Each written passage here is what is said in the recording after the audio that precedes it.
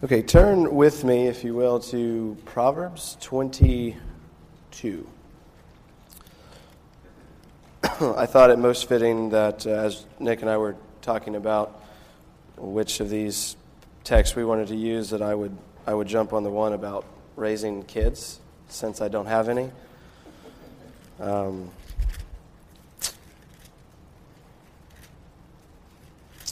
it will be okay. So Proverbs 22:6, without a doubt, is certainly a text that fits into this category of misused Bible verses. Unfortunately, parents the world over have misunderstood this, and I think it can be quite even devastating, frustrating to us if we really misunderstand it, but it can be very life-giving, incredibly helpful to us if we get it right. And so 22:6, would somebody read that verse for us?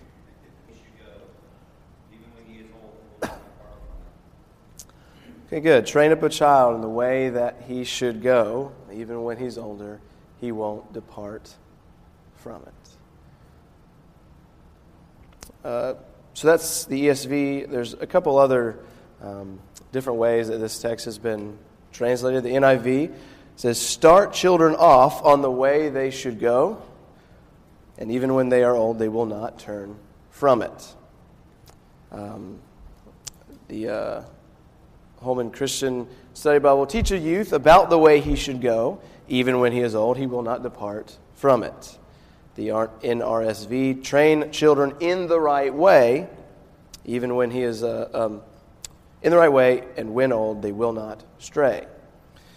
And lastly, the BBE, the Basic Bible something, it says, "If a child is trained up in the right way, even when he's old, he will not be turned away from it." So all of them have this basic, same kind of theme with a little bit of variation. But what is the essential kind of meaning, the way that you typically hear this verse being used? Like, how is that interpreted? Yeah, so if you train up your kids, you raise them in a godly home, you pray for them, you take them to church, you do the right things generally with them, and even if when they go off to college or even later in life, that you can always have hope that they're not going to ultimately stray from that right path upon which you set them. They're going to come back at some point. You can always have that hope. Yeah, Ken. Can it also be seen that they should go, even when they're old, they won't depart? Yeah. That there is no departure, that it's continuous. Mm-hmm. Yeah, sure. So the idea is you give training, and then you can hope that you have assurance. The way that people have generally understood this is that there's not going to be a departing from it at all. But what happens is when parents with teenage kids who have children who are departing, seemingly they were good as kids, and now they're kind of acting crazy in their teenage years, college years, whatever. There's that hope that ultimately there's going to be that God's going to bring them back because they were brought up as children. Yeah, Tris. I think it's a need to keep them on. Yeah, in probably the more extreme forms, it's this idea that God now owes me something, right? I did what was right by my child, and by I set him in the right way, and now if God doesn't bring him back to me, then he's not fulfilled a promise to me, right? That's how this text, we hear it often, is understood. Is that this is God promising you, parents, that if you train your children in the right way, they'll be okay in the end. Another way that this text has been understood goes like this: consider the bent of your child and move him in that direction. So think about who your kid is, what's he like, what's she like, and give them training in that way. So not necessarily there's a set path upon which he should walk, but there's one of kind kind of who he is, and then you should train him that way, and then you're forming him as the individual he's meant to be. I'd never heard anyone ever say that before until I kind of started studying for this. But the common expression is that, I know that my child would be okay because I gave training to him in the way that he should. But what's the problem with that? So there's a couple different problems, but Tris hit on sort of one of them that can have this sort of name it, claim it mentality. What else? If you think about the Proverbs as a whole, how do the Proverbs tend to work? What's that? Okay, some Proverbs are warnings, yeah. But like something like this, so if you took this verse as the way it is in the ESV, or even most of the other ones, train up a child in the way he should go, even when he's old, he will not depart from it. There's a good chance it may go well with them. Yeah, and so fundamentally, when we come to this verse, I think the place to begin is to realize that the Proverbs are not outright promises that God makes just completely to us that do this and this will happen in your lifetime immediately right away. There's often a long-term effect. We can think that this is generally how things will happen, this is generally how things will go, and then especially if you think in terms of eternity, there's ramifications for these sorts of things. But it's unwise to approach any text in Proverbs, but this one in particular, and say that if I do the right thing, God will owe me something. But what else is wrong with that idea of doing the right thing? Train it, at what level can we feel assured that we've raised our children up in the way that they should go?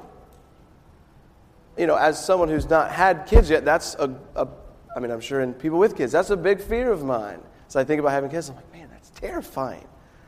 So, what's that?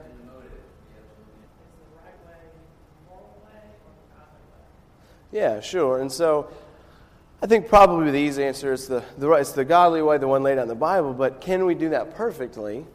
No. And so at what level do we, if we're trying to make this an outright promise, if God is obligated 100% to fulfill this promise to me, is it predicated upon kind of partial obedience to it, complete obedience, and how does that work? What happens if, you guys, I was 10 years old when you became Christians, right? Something like that.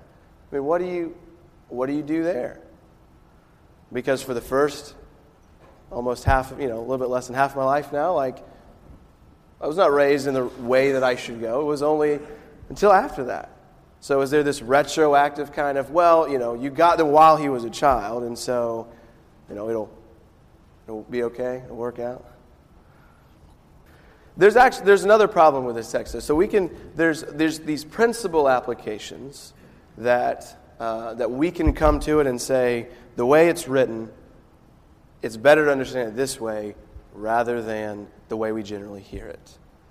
That you can rest assured that no matter what happens in those teenage, college, 20s, 30s, whatever happens in those years, you at some level did what was right by God, so your child will turn out all right in the end.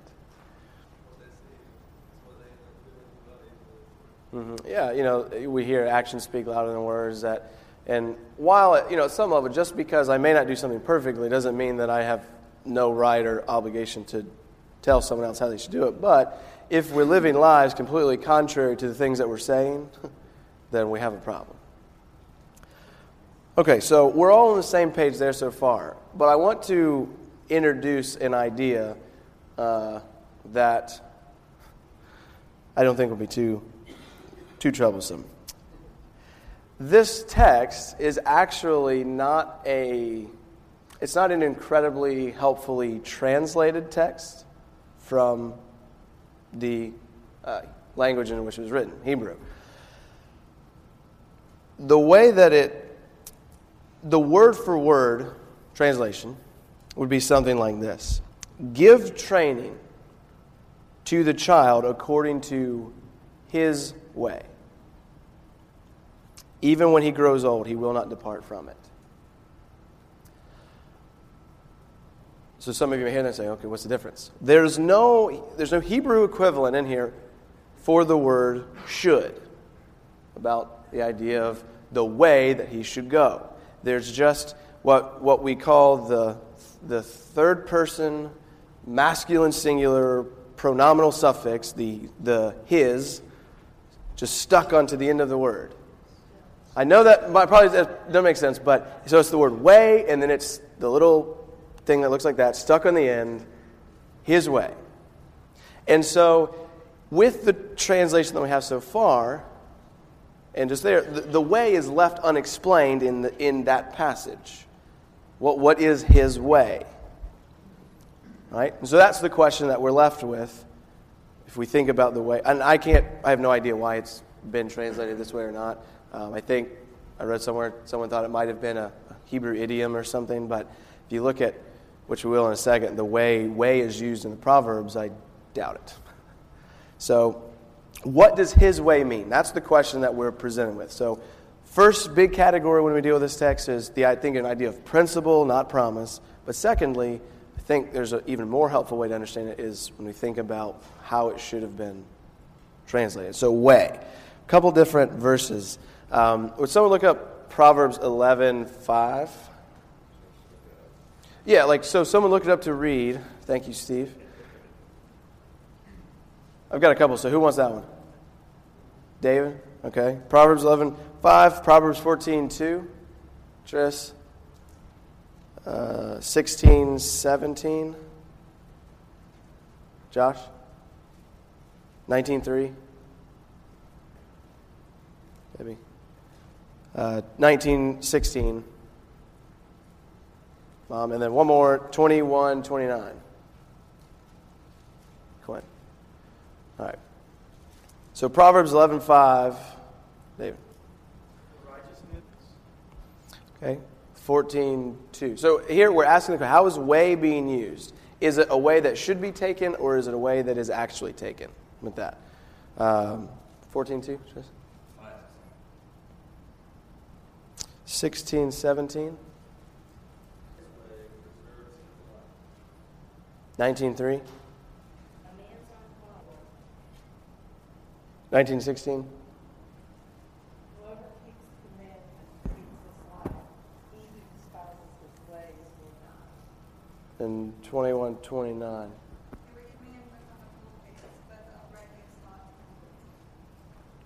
Okay, so what do you think? Are these describing ways that the person is actually walking and doing and going? Or is it the way of ought, the way he should go? What does it sound like? Yeah, right?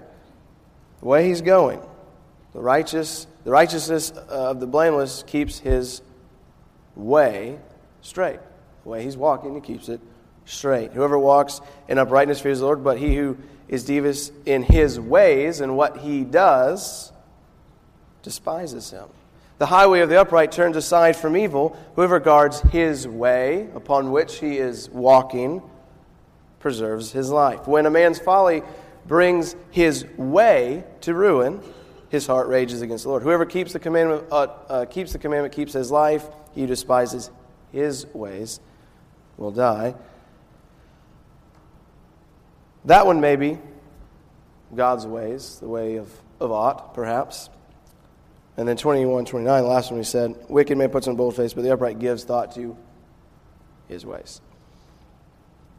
And so, this is not all the way that every text with way in it, but just a sampling that the general idea seems to be the path taken rather than the path you should take. But that's what the Proverbs present us with. There's the way of wisdom, and then there's the way of folly and death.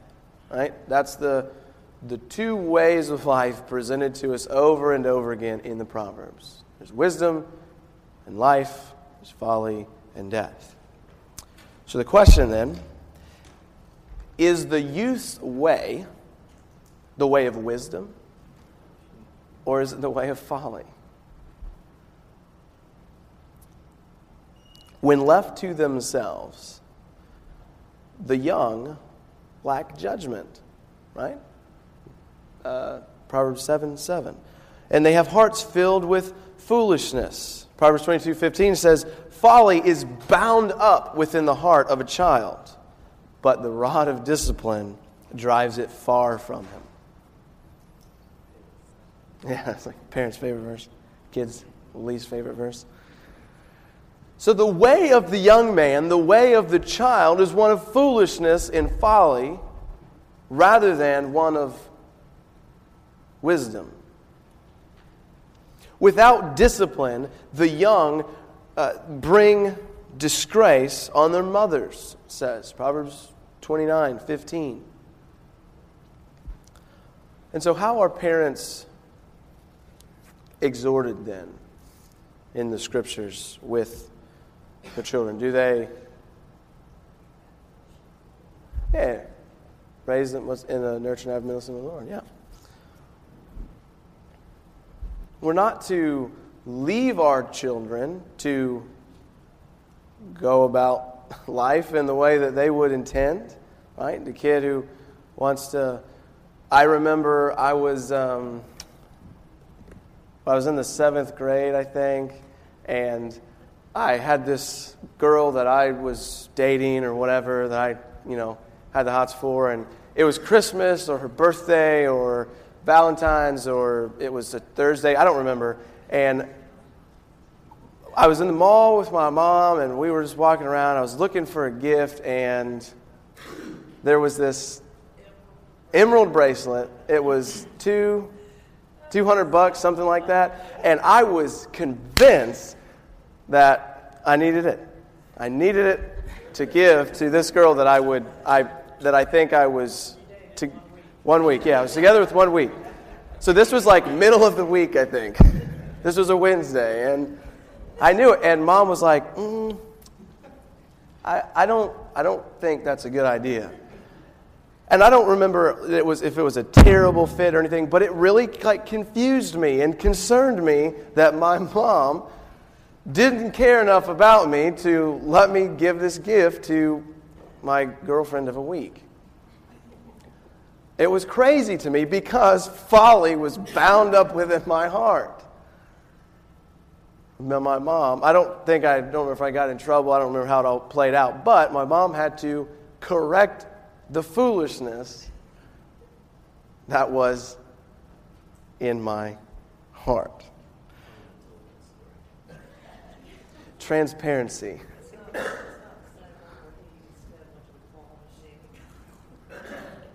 No, that was claw machine was later. That was a different one. Or that was before that, I don't remember. Anyways. So, like Proverbs 19:18 says, discipline your son, for there is hope. Right? We don't discipline, we don't tell our children no. We don't spank our children because that's what we like to do, because it's just really fun. The TV show, one character said he likes telling people no because it lowers their enthusiasm. That's not why we would do that to our kids, because we want them to be less enthusiastic. We discipline our children because there's hope. Parents, we're instructed to challenge and instruct our children in the way of wisdom. Proverbs 23:14 says, if you strike him with the rod, you will save his soul from Sheol. What a significant thing.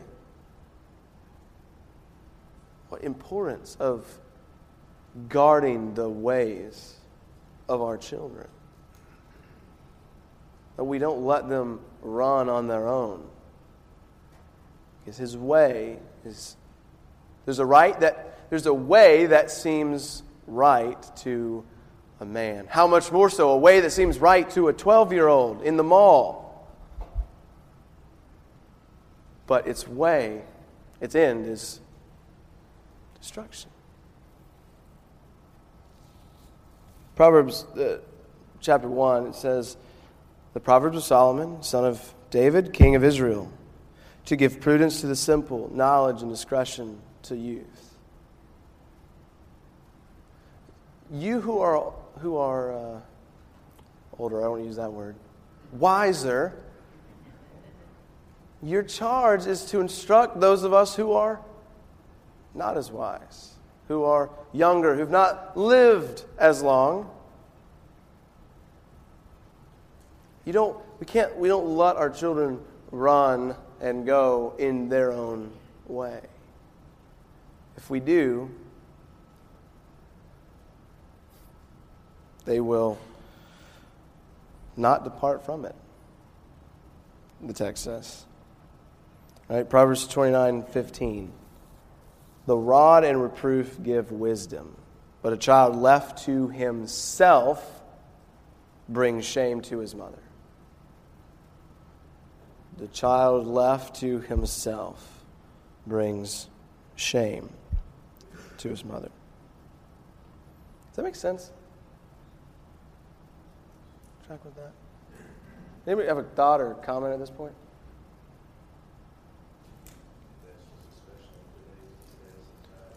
No. We can murder our children, but we can't spank them. Well, we can't spank our children. We can beat our wives. Good for him. It is. And it's because of this idea, when people think about God, God loves you, has a wonderful plan for your life, and that's it. Love is a mushy, gushy feeling that has nothing to it in our culture, right? And so when it comes from, parents to children, if you're going to love your child, you got to give them everything they want. Man, kids want really bad things sometimes.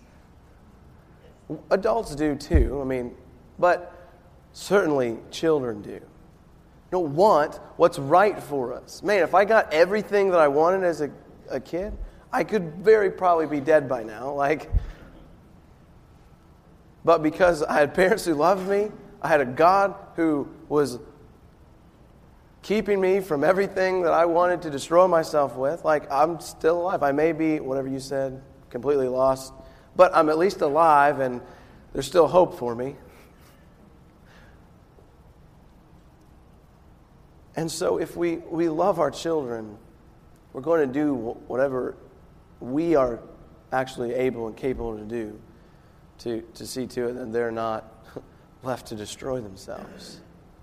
If you got to, I was reading, I guess it was about I don't remember what initially started, but I was reading on the internet this conversation about spanking your kids, and so one lady was talking about, she says that my kid would run out into the street, and I tried just telling him a couple times, hey, you can't do that, but he kept running out there. So what are you going to do? You're going to go to whatever means you need to keep your 4-year-old from darting out into traffic? Or just going to stand there, no, don't, I love you. No, you're going to beat the kid. Spank him, not beat him. You're going to discipline the child as it's appropriate so that he understands that it's far worse to go get hit by a car than have to sit in his room. Yeah, and so the phrase, train the child according to his way, is probably more negative than it is positive. That is the way without wisdom. Training a child according to his way. We are always training. And the proverb appears to be an ironic command. So turn to 19:27. Flip back one. And when you get there, somebody read that. Yeah. So here we have what you could call an ironic command. 19:27. Cease to hear instruction, my son. Right? That's the command, which sounds crazy. But what's underneath it? and you will stray from the words of knowledge. And so obviously, what's really being said is, don't cease to hear instruction. Continue to hear instruction, my son, and you will not stray from the words of knowledge. And so, likewise, if you do not train a child according to his own way, perhaps he will depart from it. All right? There's still no guarantee. You can't just flip it around and say, okay, good. So now I know what the verse actually says, and I'm still going to apply it and use it in the same sense. All right? We don't want to move from that just a complete circle of, I just translate it differently, but I still apply it in the same way. That as long as now I'm just not going to give my kid anything that he wants or whatever.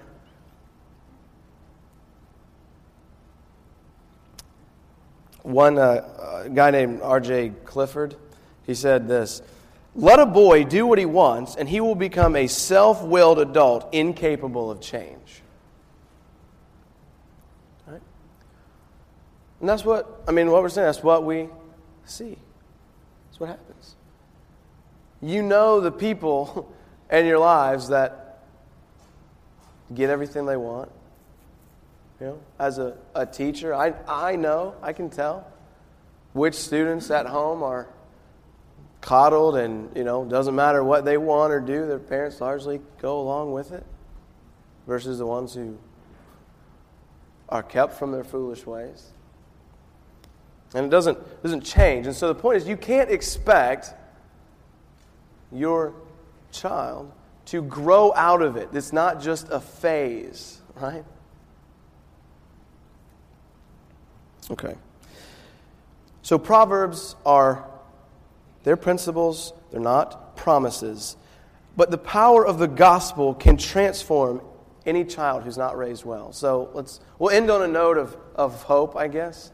That for those of you who have not done it the way you think you should, or those of you who are fearing that you're not doing it the way that you should, or those of you who are going to have kids and are going to mess up, there's still hope. The gospel, God's grace, is bigger and stronger than anything that we can do poorly, right? We can raise our children terribly, and if God has seen fit to save them, He can and He will do that, right? 1 Corinthians 5:17, if anyone is in Christ, he's a new creation. The old has passed away, behold, the new has come. So even if we've not raised our children the way that we should, if they're up and grown, there's still hope. But if we still got kids at home, let's not give them training according to their own ways. Any last thoughts or questions before we pray?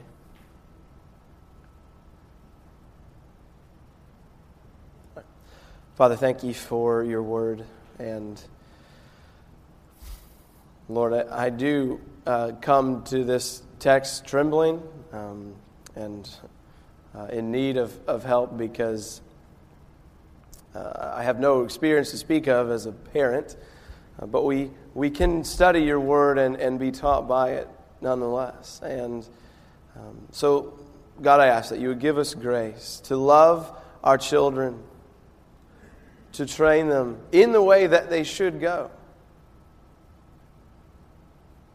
in hopes that they will come to know you. But help us, Lord, keep us from applying a verse like this as some sort of magical ointment to our parenting, or using it as some sort of bargaining tool that we have you at our beck and call to save our children because we think we've done the right thing, or whatever we're tempted to do with this text. I pray that we would see it as the solemn warning that it is, that if we allow our children to run in their own ways, then we shouldn't expect in any way them to be a person that's even capable of change. You discipline us with loving fatherly care, and I pray, God, that you would help us to do the same with our children. So God, I pray that you would come by your Spirit, you would be with us now, that you would teach us as we gather to worship you in spirit and in truth. Help us, God, to set distractions aside, to set the cares of the world aside, and help us to love one another, to come together, enjoy one another's company and fellowship, and to come around the throne of grace and worship you. Pray that you would bless the preaching of your word. As Nick preaches, it would go out with power, go out like a hammer with fire, and it would break to pieces stony hearts, and that it would mend broken hearts. And that you would set us on the path that we should go. That you would set us upon the path of truth. That you would save sinners in our midst. That you would get glory for yourself. In Jesus' name, amen.